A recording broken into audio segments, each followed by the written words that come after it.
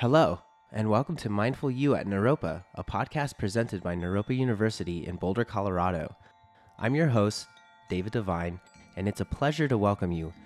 Joining the best of Eastern and Western educational traditions, Naropa is the birthplace of the modern mindfulness movement.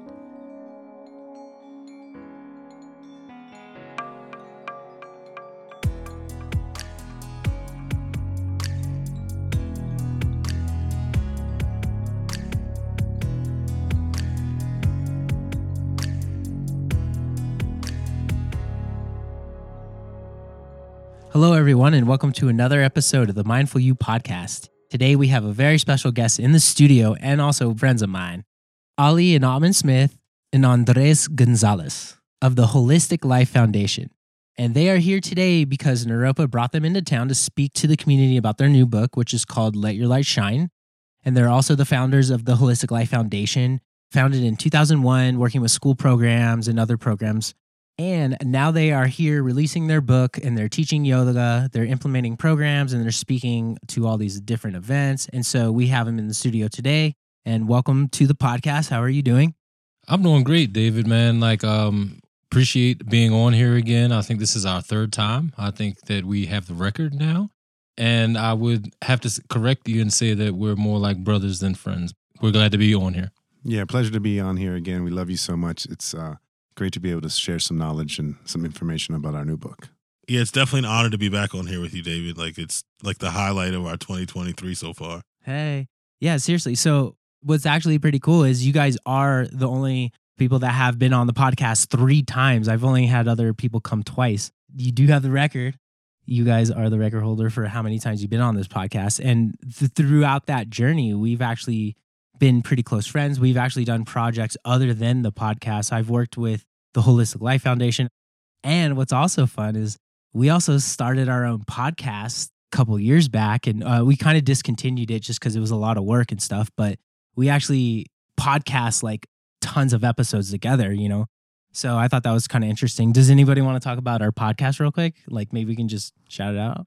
Yeah, I think our podcast, Look Again Podcast, was amazing. You know, it started off, seemed like more work than play.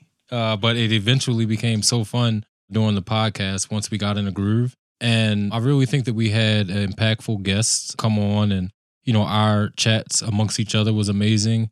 And I know a lot of my friends in Baltimore became fans just because it's given them an outlet to be able to listen to information that they wouldn't get anywhere else. So, you know, I think it still is amazing, and it's, you know, timeless information that I suggest anyone check it out. It's the second best podcast out next to Mindful You. Hey, all right.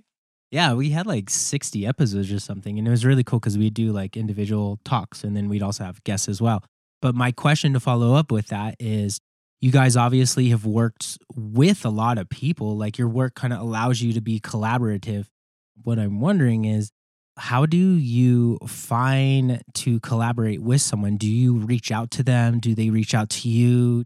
Do they like find you online?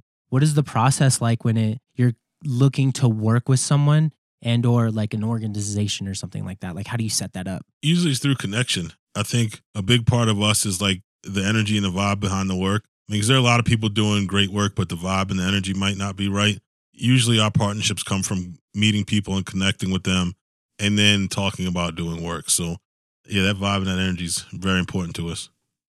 Do you have some sort of, you know, what organizations you're looking for, or do some just pop out to you? Because like, say you're trying to do some inner city school work, you're going to kind of reach out to principals and schools.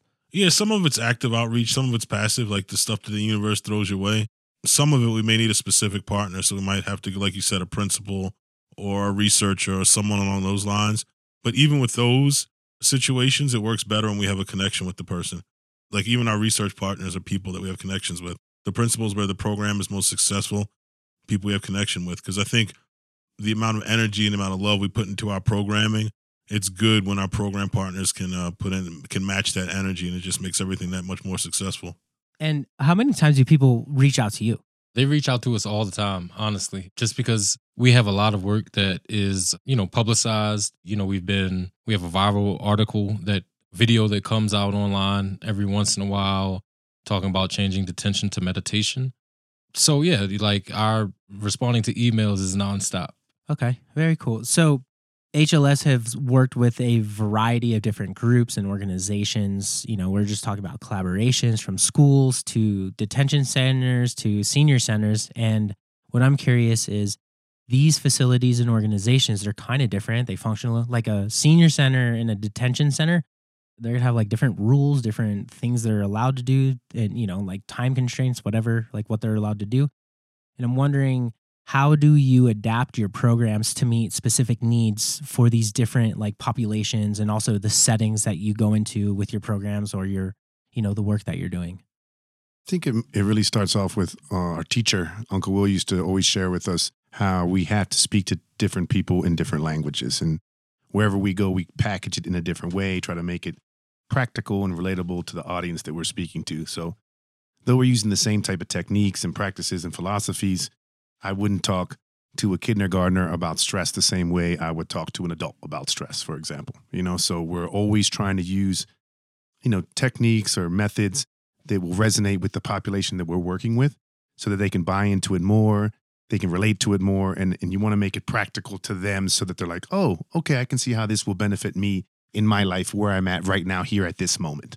No, I was going to say, I think the other thing is like just listening to people. Like people will tell you what they need and where they're struggling if you just listen, like, and you're not just going in with an agenda of, I'm going to teach this person this. But if you go in and you're just like really open heart, open mind, open ears, and you're present with them, they'll tell you exactly what they need, and then you can serve them better that way. Nice. Okay. I like what you just said too, because other than like coming in with a choreographed way to have a program, sometimes you're allowing yourself to see the moment and see what they need. So it's like you can change what you think you wanted to do on the fly and be like, oh, I'm seeing that maybe you need to not sit down. You need to like do some more body work. So let's change the format a little. Yeah, we're big on the toolbox over the curriculum. You know what I mean? Like curriculums, people get tied to them, and it kind of limits your ability to adapt as a teacher. And some people just kind of use it as a crutch, and they go in and like, I'm teaching this. But like you're saying, like if you pay attention to people, you'll know what they need and you can adjust. So we're big on like, you know, there's a basic class structure, but you got to be able to flow with it, and you got to be able to see what people need, and you pull the tool out of the toolbox that they're going to need. What you just said just reminded me of our yoga study and how we were kind of stuck to, just because they wanted the fidelity to be high, we were stuck to teaching the exact same teaching out of a curriculum that we created every time we met with the kids. But, you know, it really didn't work like that. Like, honestly, for the simple fact that, you know, one day I remember Ali dealt with a kid. There was like a hostage situation across from his school. I think at one of Andy's schools, they found a dead body, you know, in front of the school. So, you know, it wasn't really, all right, yeah, you need to go into downward dog or you need to take 10 deep breaths. It was more meeting the kids where they were and letting them express, you know, what they needed to express to get that trauma out of their system. Even though it really didn't get it all out, it was good to be able to talk about it. So it's really one of those things, like Ali was saying, like it's all about, you know, having that toolbox, and then, you know, if something comes up, meet your students where they are to be able to give them what they need. Yeah, I mean, in those situations, I could see how just being present and listening is more beneficial than like, oh, do your downward dog. All right, wonderful. So I read your mission statement that HLF has a strong commitment to environmental health and like stewardship of the land. And I'm wondering, how do you incorporate this into your programming, and why is it important to your organization mission and your goals?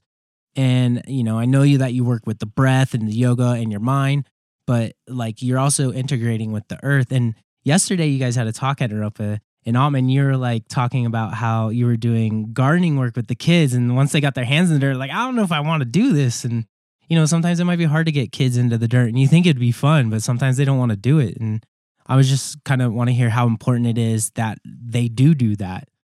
I mean, when we started HLF, half what we were doing was environmental work. Like the whole goal of HLF was to show the interconnectedness between the health of the planet and the health of the people on it. And you couldn't have healthy people without a healthy planet, or a healthy planet without healthy people. We had like these original brochures that we did, and I think there were like 7 pillars of what HLF was going to be about. And I'm pretty sure like 5 of them were actually environmental things, but it was just like, we were getting started. We were doing the yoga. We were doing the environmental work. And no one else was doing yoga, particularly in Baltimore. Like no one was doing it in the schools. And there were tons of people doing environmental work. So it just made more sense for us as far as building our business to just focus on the yoga work.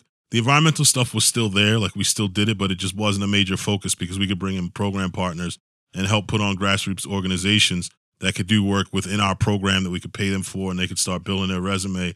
It's something that, like I said, it's a very important to HLF and a part of connection, because like getting kids to connect to themselves and to connect to the earth.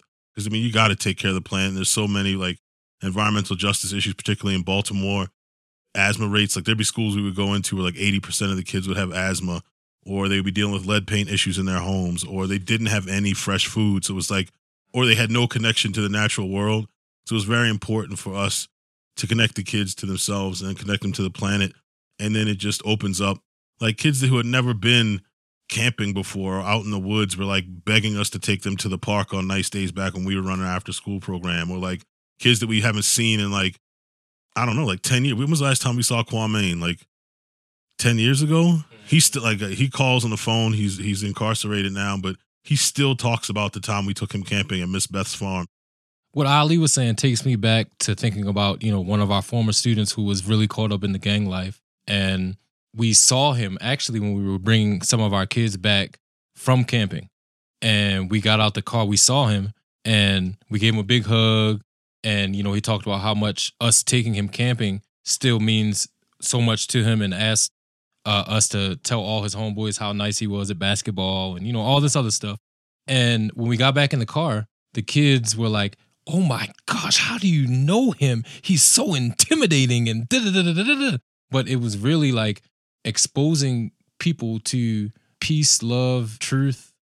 Honestly, it's beautiful seeing that if you are there in people's lives and the impact that you have, like you may not think that it may be a lasting impression that you have on these people's lives because it's such a short period of time. But, when you're taking people out their comfort zones and exposing them to, other things that can, like you were saying, like connecting them with nature, or, teaching them practices that can give them inner peace, they love you forever. And, it's a beautiful bond to grow in the community. It was cool to see the kids go from kids who were littering to kids that were stewards of the environment. Like they would throw trash out the windows when we were driving to the YMCA. So we came with like the 2-block rule where you drive for 2 blocks and make them get out and go pick up their piece of trash and another piece of trash. It became a whole thing, and the kids got so smart about it that one day one of the kids was eating an apple and he threw it out the window, and other kids were like, "Ooh, you gonna get in trouble." He was like, "Shut up, it's biodegradable." Yeah, it does biodegrade, but sometimes it's still like in the way. And that's cool because it kind of just shows you that someone's got to pick it up. Like if you're just throwing it out your car window, like someone else is going to take care of it, or, it's not going to end up in a good place that it should be. The craziest thing is that all of the parents were like, when we did community cleanups, they were like, "I don't know why y'all worried about doing the community cleanups. When it rains, it cleans everything up." And that was a learning experience for our kids because we took them down to the Inner Harbor where all of the trash from, the gutters went. And, that is another thing that was like an aha moment for our students. And they actually started educating people in our neighborhood about that also. Yeah. And what's really cool is I've heard you say this a bunch, where it's like you're educating kids about meditation, being stewards of the land, and like mindfulness, and just like techniques of body and heart and mind and all this. And then what they do is they teach their parents or they teach their friends. And I've heard you say this multiple times, and like it's very awesome. So it's like if you teach someone younger, they'll teach upwards. You get the kids, and then they'll be teaching your stuff and helping everyone else out to like what's good and what's not. Definitely. The whole reciprocal teaching model is a way to be able to, that we've used to reverberate our teaching and message and energy out into the world by, creating teachers. Is what our teacher taught us. He was talking about like for us to learn from him, we had to be teachers and not students. And that's the way the approach that we have. Because, we can make a difference, us three, me, Andy, and Ali, if we teach everybody that we come in contact with how to be, stewards of their environment and stewards of, their self. Like they will definitely pass that knowledge on to other people. It's empowering. Yeah. Awesome. Good work. So as a nonprofit organization, how does the HLF fund its programming and operations? And, what are some of the biggest challenges you face in sustaining your programs and reaching new communities? Do you get grants for the events? Do you get sponsors? Do you get public funding? Is it like your money that you're throwing in and investing? How do you keep it alive, and how do you keep developing more programs? Do people come to you, a school come to you and says, I really love your program. We got some funding. Can we work with you? Like, how does that relationship look?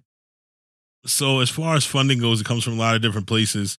Probably like 60% of our funding is from fee-for-service programs. It's like us going out and teaching and training, speaking engagements, professional developments, things along those lines.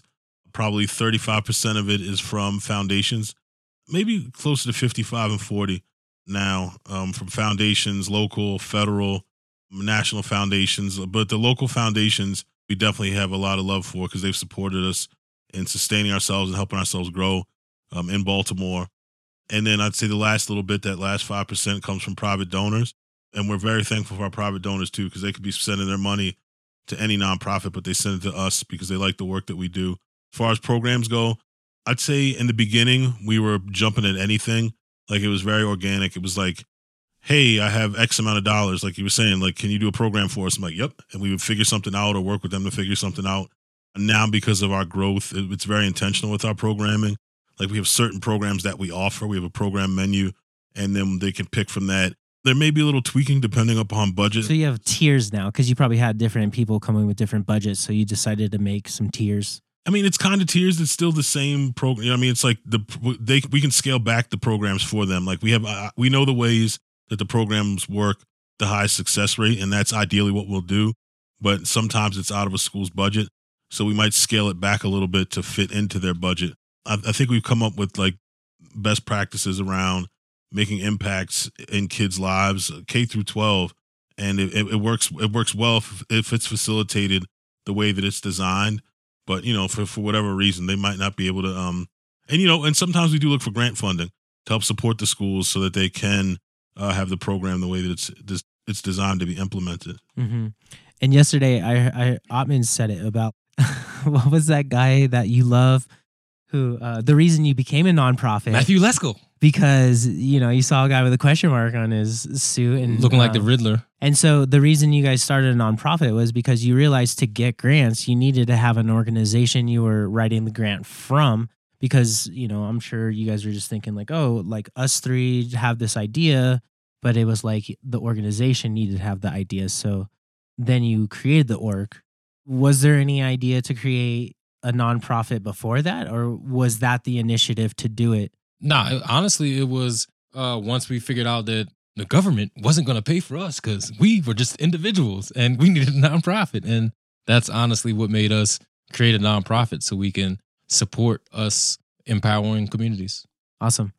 Okay, getting into it now. So you guys are here at Naropa in Boulder because you're guest speakers and like one of the organizations brought you out from Naropa.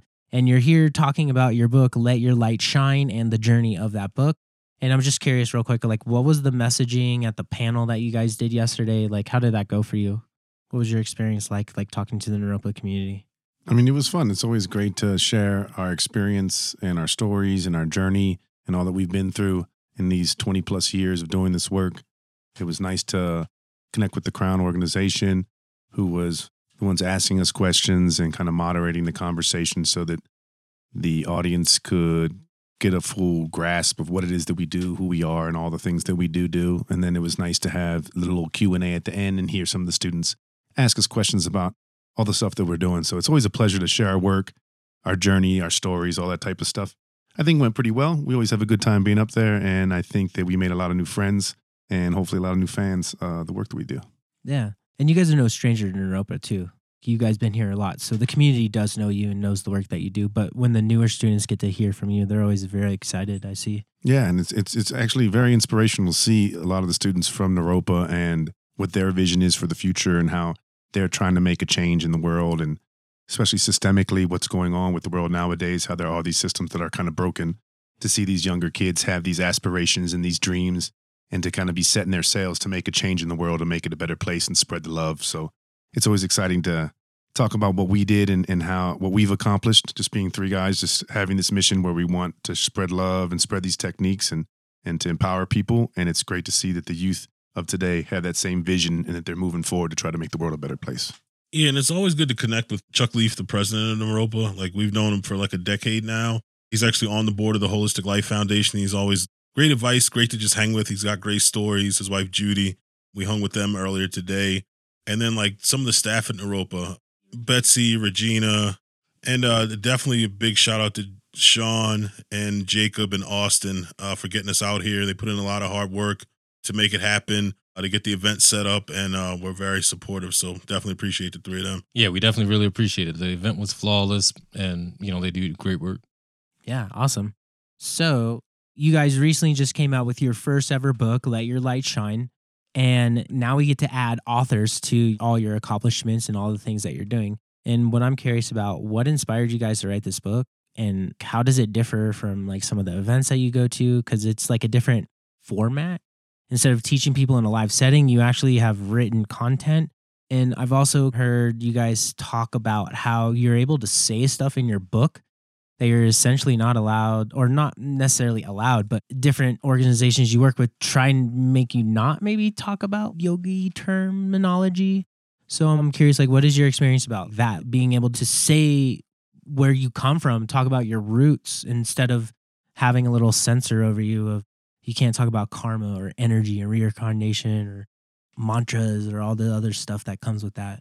It's liberating to have the chains basically lifted off of us. For a while, our personal practice, I mean, even to this day, personal practice looks a lot different than we are able to teach in schools. Our mentor, friend, big brother, Mark Greenberg, told us a long time ago that, our work is really important and we don't want to, piss anybody off by verbiage, and, understanding how to speak to people and still teach them these timeless practices that can help them navigate the human experience is really what it's all about. So, we've adjusted where we needed to and, become proficient as far as what verbiage to use in certain demographics to be able to still get our message and techniques across. Yeah, I would say similar to what I was saying when we spoke, it's exciting to be able to share, what we've done in these 20 plus years, and not only the stories and the experiences, but the practices. Like Hotman was saying, oftentimes we can't share some of more of our personal practices, and to be able to give that to our readers, I think is going to be very beneficial for them. And also, showing people, I don't want to say like we're professionals in this, but we've been doing this for a long time. So we consider ourselves pretty much experts in the field. So when it comes to not only having your own practice and how essential that is when it comes to sharing this with other people. So the dynamics in the book where we're teaching techniques and practices so you can start discovering more who you are and yourself and walking your own path and having your own practice, and then moving forward. And if you do want to start making an impact in your community, in your neighborhood, and other areas, we kind of give some guidelines and some tips and tools and techniques from what we've learned over the years, from what we stumbled over and we've figured out, try to make it easier for individuals to kind of go into different areas and share this work as well. Because we understand that it takes more than just three people to make a difference. It really does take a village to raise children properly and to uplift communities and to empower people. And hopefully the material in the book will allow people to take that step forward and really make a big change. And let their light shine. Yeah, and I think you were asking about the inspiration for the book. I think with that, it was just getting our story out to more people. And I think one of the things that we really love about the book is the number of voices that are in there. So it's not just stories from us. There's direct stories from our dad, our mom, some of our former students that became instructors for us, people from the community, like people from up at the Mohawk Reservation up in Akwesasne. Yeah, it's like we just like hearing all the voices, and I think our main thing with that is to give people tools, but also to inspire people to go out and make change. Because a lot of times people are stalled on going out and doing things in the world, in the community. Because they don't know where to start, or they feel like they're not going to make a difference. But just like changing yourself makes a difference in the world, but also empowering other people starts to make that change too. Awesome. So between Ollie and Andy, what I'm hearing is there's many different ways that you could read this book, because there's like a lot of different stories from other different voices. But I mean, obviously you guys are writing it, but you're taking these stories from different people, whether it's your mom or dad, Uncle Will, or like experience you've had with doing this work. I'm also curious because I know you guys are big into mantras. I know you guys are big into yoga, and I know you guys are big into meditation. Are you teaching people meditation and breathwork stuff as well? Is it like a book that you learn techniques from? And it's also story driven? Like, what kind of content are we going to come up with when we read this book? And also, what was the process like working with each other writing your first book? I think it has all those in them. Like there's mantras, there's mudras, there's breath work, there's meditations, there's physical yoga, there's off the mat practices. We tried to tie them all in there so that people could have something that they could like connect to and use in their real life, and not just when they're on their mat or when they're on their meditation cushion, but like out in the world. I feel like that was really important to us. Yeah, and most of this, I mean, all the stuff in there, stuff we learned from Uncle Will. Like, I mean, he was our teacher. He put us on the path and made sure that we were constantly learning until even even the moment of his transition was a learning experience for us. So it was like he was constantly teaching us and giving us tools to kind of live our lives and help other people uplift themselves. So there's a lot of tools in there. Everybody that reads it, whether you're just starting off with the contemplative practice or you've been doing it for your entire life, there's things that you can get out of it to enhance your practice. Okay. And when it comes to the message in the book, what's the goal for the reader? Like, you want them to have a toolbox of things they can do if they're in situations they don't like, whether it's a physical situation or a mental situation, or are you trying to give them stories they can relate to and use as like a learning tool? It seems like there's a couple different things going on here, and I'm just wondering, if I read the whole book, what do you think I would say about it? Like, oh, all these mantras really helped me, or like, the story about your dad and, meeting Uncle Will, that really was profound because it makes me realize that like energy is out there and there's just so many amazing people and you just don't know when you're going to meet them. Like, what's that vibe like? I think it depends on the reader. I think there's such a wide variety of different things that we put in the book. So some people, when they read it, they may resonate more with the stories and say, oh, wow, it was amazing to hear these experiences and what Uncle Will and Smitty and Cassie went through when they were younger, or what some of your students talked about and the experiences they had and the adversity they faced and how they use some of these techniques. Or some people may resonate more with the techniques themselves and be like, wow, I really like the breathing, or I really like the mantras, or man, I never heard of that mudra before. I've started using that. So they might get that toolbox that really, really helps them. But I think ultimately, hopefully what the reader gets out of this is they remember how special they are, and how special each and every one of us are. And when you really start going inward, and we talk about that involution, you know what I mean? Like, not worrying about the external as much, but enhancing yourself internally and letting your light shine. That's why it's called Let Your Light Shine. So I think ultimately what I hope the reader gets out of it is they understand that they are infinite, omniscient, omnipotent, omnipresent beings, and they can do anything that their heart desires, and they can fulfill their dreams. But they do need to, go inward, work on themselves first, and really understand who they are. And I think in turn, that will allow them to let their light shine and be the best version of themselves and be able to make a larger impact in the world.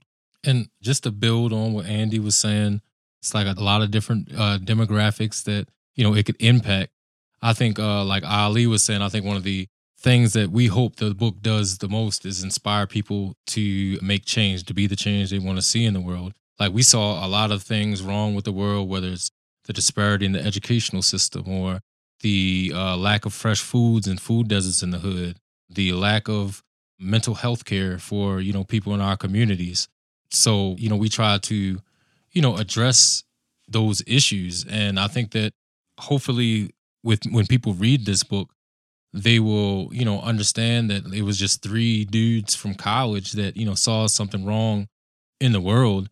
And, they were trying to figure out how to help support and, bring peace to a lot of chaotic situations. And we made like systematic impacts on like, the school system and, a lot of other things. And like I said, we're just three random dudes in college. And, hopefully people see that, get motivated to, be the change that they want to see in the world, because, it's a lot of chaos going on in the world, and we need more light bearers to actually bring that light into this dark place that we're in society. Mm-hmm. And I think it's a good idea to add different forms of the storytelling, the actions that you might want to take, or the meditations, because like how you said, Andy, it can hit multiple different people because, multiple people are going to like read a book and they're like, oh, I'm really into the meditation stuff, or, oh, I'm really into the stories. It's really impactful to me. So it's like you can hit a wider range of people to inspire than if it was just like a, like a coffee table book with just pictures only or something. So another thing I'm wondering, how can mindfulness, because you guys do a lot of work with mindfulness practices like yoga and meditation, help rebuild communities, particularly in areas that have experienced significant trauma or like social upheaval? It's an interesting concept to be like, oh, here's a place that's kind of struggling. Let's go teach them meditation or yoga. But it tends to work. So what do you think is actually happening when you bring yoga to these significant spots? And also, what do you think the yoga is doing? Like, why yoga? I don't know if I would say necessarily that mindfulness is going to fix these things. You know what I mean? I think some of the techniques that mindfulness gives to people, or the yogic philosophy brings to people, allows them to look at the world in a different way, in particular to look at themselves in a different way. So I think a lot of times when we're going into these communities, we're providing people with these tools and techniques that help them deal with adversity, that help them deal with some of the traumas they've faced, that help them deal with stress and anger, the frustration, stuff that's going on in society, stuff that's going on externally and internally. And I think one of the main things it does is it really gives people a higher sense of self-worth, and they learn to love themselves more. I think when you learn to love yourself more, then you're able to understand maybe what other people are going through, and you might be able to put yourselves in their shoes a little bit better, So then now you're looking at people in a different light. You're looking at them like they're mirrors of yourself. And I think you start learning to love other people easier. So when you learn to love yourself, then you can learn to love others. And I think the love starts spreading further and further. And that's when you start seeing the change in the community. I wouldn't say that just going and saying, especially with mindfulness, just awareness practices is going to change a community and heal trauma. I think it's deeper than that. And I think that's why when we go in and we're using some of these yogic philosophies and techniques with individuals, that it is a deeper practice than just awareness practices. And they're starting to find that interconnectedness between everyone and all things. And then they learn to love themselves more. They learn to love each other more because they see that everyone's interconnected. And that's when the community really is uplifted and it transforms more, and you're empowering people. And I think that's when we actually start seeing more change. Yeah. Okay. Andy's always about love. But what I'm also realizing is, you start learning how to deal with fear on a deeper level. You start learning how to deal with your anxiety or confrontation, because I'm sure there's like a lot of confrontational moments where your anger takes over, but you're able to channel your anger a bit more. And it's probably because you know how to love deeper. You're teaching them those like essential skills to calm your nerves.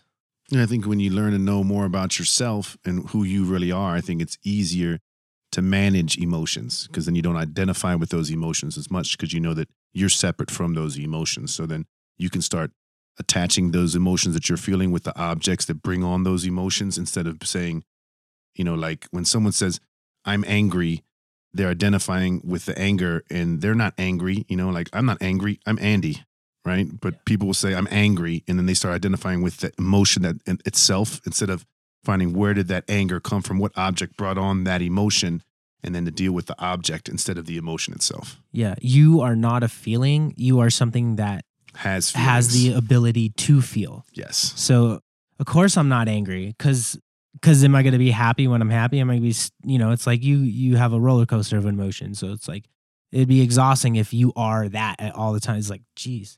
Yeah. This is what I'm feeling. It's the human experience where we have feelings, but it's a matter of understanding that those are feelings that we're feeling. That's not who we are. And the practices also help people to heal physiologically and neurologically from the trauma that they've been through. Because like things you were talking about, the fear, the anxiety, the impulsiveness, like all those are byproducts of trauma. You know what I mean? Like your brain can't access those higher functions when you've been traumatized. So like I think a big part of what we do is help people heal from their trauma. We give them tools where their body can become safe. They can start to rewire their brain, and then they're able to function like they should be able to function out in the world before they were traumatized. So like fear is put in a proper perspective. They're not as anxious about things. They're not impulsive. They can respond instead of react to things. So it's like, it's multifaceted. It's energetic, it's physical, it's neurological, but it's all about healing. I mean, one thing I'm thinking about is you can't necessarily access the higher workings of your mind because is it because you are dislocated those pathways, those electronic pathways in your brain? Or is it you just don't know the directions on how to get there in your mind? What do you think is actually in the way? Is it like a calcification, pineal gland being calcified? Is it something like that where it's unusable because it's like a muscle, you're not flexing it? Like, what do you think is going on? I think it more has to do with not having access to like the part of your brain that has executive function and, all that type of stuff that makes that happen. I don't think it's really like a calcified pineal gland. I hear that though. I think I know what you're saying about it's like a higher functioning capacity that might just not be available if you're in fight or flight. It's a different part of your brain. So love probably doesn't come. Love comes from you being in a comfy position. It's hard to love when you're constantly like running from death or fear or something. And not having access to your vagus nerve is really big too, because that's like that threat perception, that connection with your mind and your body. And, a lot of communities that have been through a lot of trauma, besides not having access to executive function, their vagus nerve isn't firing properly. So, it's a lot of different issues. I had this thought, and I was wondering how much of your work is physical compared to mental. So I know that yoga has a lot of principles and practices that utilize both faculties. And I also know that meditation, there's like postures, there's mudras, there's like fingers but then there's also the mental capacity to flex as well. So I'm wondering, how do you see that and how do you express these different qualities? How do you use these different qualities together? Because you guys talk about using your mind, but then you also have body practices. So there's like a physical and a mental aspect to these things, these teachings that you teach. And I'm wondering, like, is there any moments where you tend to focus more on the mind, tend to focus more on the physical? Like, how does that work? I mean, that mind, body, spirit connection is real. That's a part of the reason we named our organization the Holistic Life Foundation, because you have to look at all the parts as a whole and you can't just focus on one. You have to focus on the entire thing. So I think we're always working on the mind, the body, and I guess the spirit too, whether that's just a connection to yourself, whether that's whatever you want to call it. We're working on all those things at the same time. I think we do go in a certain order. Like we usually start with the physical because you got to make the body safe for people who have been traumatized. You can't just jump right into like meditation or silence, but start with the movement, do some breathing, start to slow things down internally, and then jump into some meditation. The way yoga is set up, like if you look at like the 8 limbs, like it goes asana, pranayama. I mean, yamas and niyamas also, but I'm talking about the physical part of the practice. It's asana, pranayama, and then 4 stages of meditation. So, like I feel like we stick to that classical model. There's a reason it was put together that way.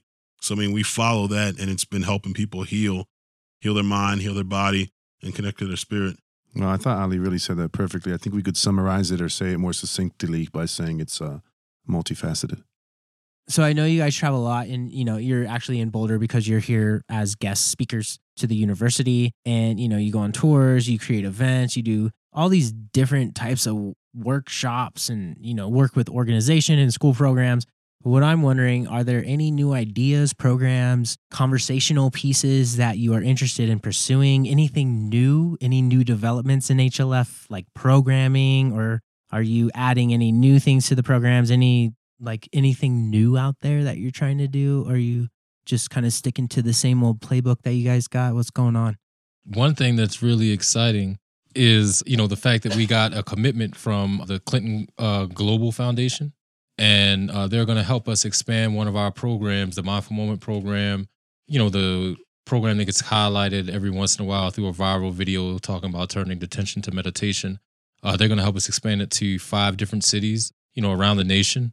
And I think it's really dope just to see how that program, helps out these schools, teachers, students, everyone.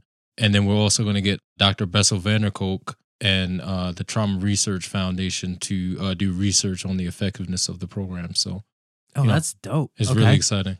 He's very qualified for this. I think he might be a little bit qualified. He was on our podcast, the Look Again podcast, and he was way more funnier than I thought he would be.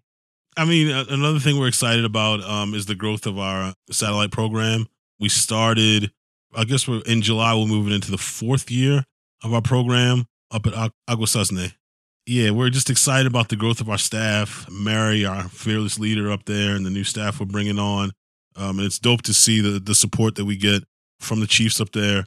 And yeah, things are just flourishing on the reservation and beyond in the surrounding counties, helping the kids in Head Start, the K through 12 schools, the seniors at the drug treatment centers, and just out in the community. And I think eventually looking for a second city to do a satellite program in is something that's on our radar. We're going to work through the Clinton Global Initiative that Oppen was talking about first, and then we'll start looking for another satellite city. Nice. Yeah, and that's pretty dope. You're working with the what is it, Clinton Foundation? What is it? Clinton Global Foundation. Yeah, that's awesome. So congratulations on that. Thank We you. even got to meet Hillary Clinton when we were there. It was pretty dope. Did you? Yeah. That's cool. Yeah. And I told her how great her hair looked. Oh, nice. He really did. Like, she was like, because everybody was like all nervous, and he was like, your hair looks amazing. And she was like, oh, wow. He's a good icebreaker. Yeah. We witnessed that today. Yeah. All right. Well, I mean, this was an amazing conversation. I really appreciate talking to you guys again. You know, you guys have the record. We'll keep that consistent. I'm excited to work with you guys on a deeper level because, you know, we have a friendship and we've done some mini projects together. And just for our audience, before we go, let them know where they can find your work, your book, where they can buy your book. I got my copy. I'm going to make you sign it after this podcast because I haven't had it signed yet. And you did a book signing yesterday. I just forgot to bring it. Oh, I can't wait to sign his book. Yeah. Hey, you got to be nice to me, or I don't know, do what you want. We'll see what happens. But can you just let the audience know where they can like find your websites and also your book and all that fun stuff? The book, you can go to letyourlightshinebook.com. You can also check Amazon, but check your local bookstores first and support them. Great to support the local businesses. Holistic Life Foundation, hlfinc.org. And the work we do with the Involution Group is involution.love. And we also do some work on Insight Timer. So, check out Involution Group on there as well. Yeah, I just want to say thank you, David. It's always a pleasure being on here with you. You're a professional, and you always do such an amazing job, and we're always excited to be talking with you. Thanks, So, bro. Yeah, we love you very much, man. Much love to y'all, guys. On behalf of the Naropa community, thank you for listening to Mindful You, the official podcast of Naropa University. Check us out at www.naropa.edu or follow us on social media for more updates.